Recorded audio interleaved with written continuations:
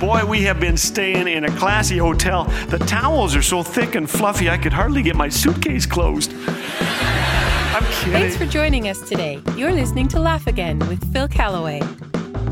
For a quarter century, I've made a living with words. I love English, though it's a strange language. For instance, tomb is spelled T-O-M-B, and if tomb is pronounced tomb, shouldn't bomb be pronounced boom? I love similes and metaphors and articulate alliterations, like the barbarians broke the barricade and bounced the ball at the backyard barbecue. But at times, the connection between my tongue and my brain short circuits. My mind goes completely blank, and things come out incorrigibly, incorrectly, on radio. Sadly, my son records these moments and insists we play them for your listening pleasure. So, settle down for another installment of our ever-popular Laugh Again blooper reel. Here we go. A duck-sized horse has webbed hooves. That is the most ridiculous thing I've ever said. He and his wife Svea left Sweden to take the gospel to Jesus. Well, Jesus didn't need it. Mourn with those who mourn. Live in harm with one another. Achoo. Bless you. A smiling stewardess was lifting off the safety. Basketball coach Bill Fitch said, "We led the league in flufla." Flufla? You know, the Bible never sidesteps the ugly reality. Told me afterwards that for her, air is like oxygen. That's supposed to be hope. Did you ever think of having your very own time machine? Come on. Where would you go? Where would you do? What would you do? Listen to Deuteronomies. How many are there? And I do my best to speak and write the language with precision. A mom brought her kids to the ER. They had eaten bags of Halloween candy and had tummy aches.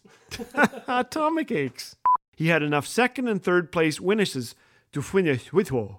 Recently, I found myself on a stage after being introduced by a guy wearing the same brand.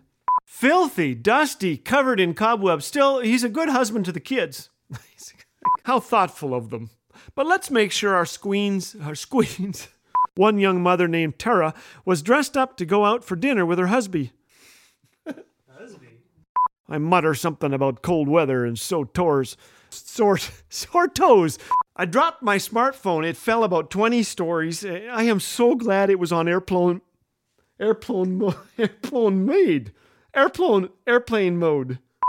But I'm so thankful that God gives us that wisdom as we study His Word and we're ready to do what we do because we do what we do, how we do it.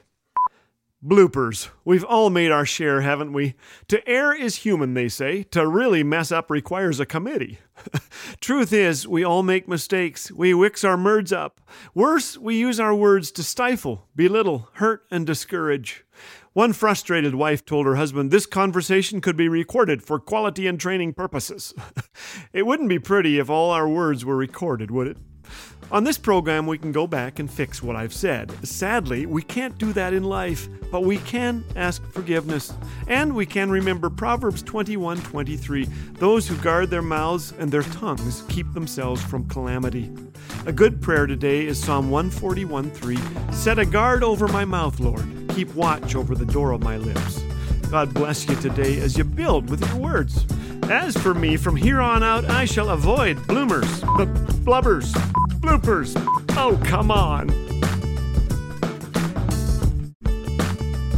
Hearing your encouragement never gets old. Every listener note we read feels just like the first. Sasha recently wrote, "My family loves watching these together. Thank you so very much, and God bless you all."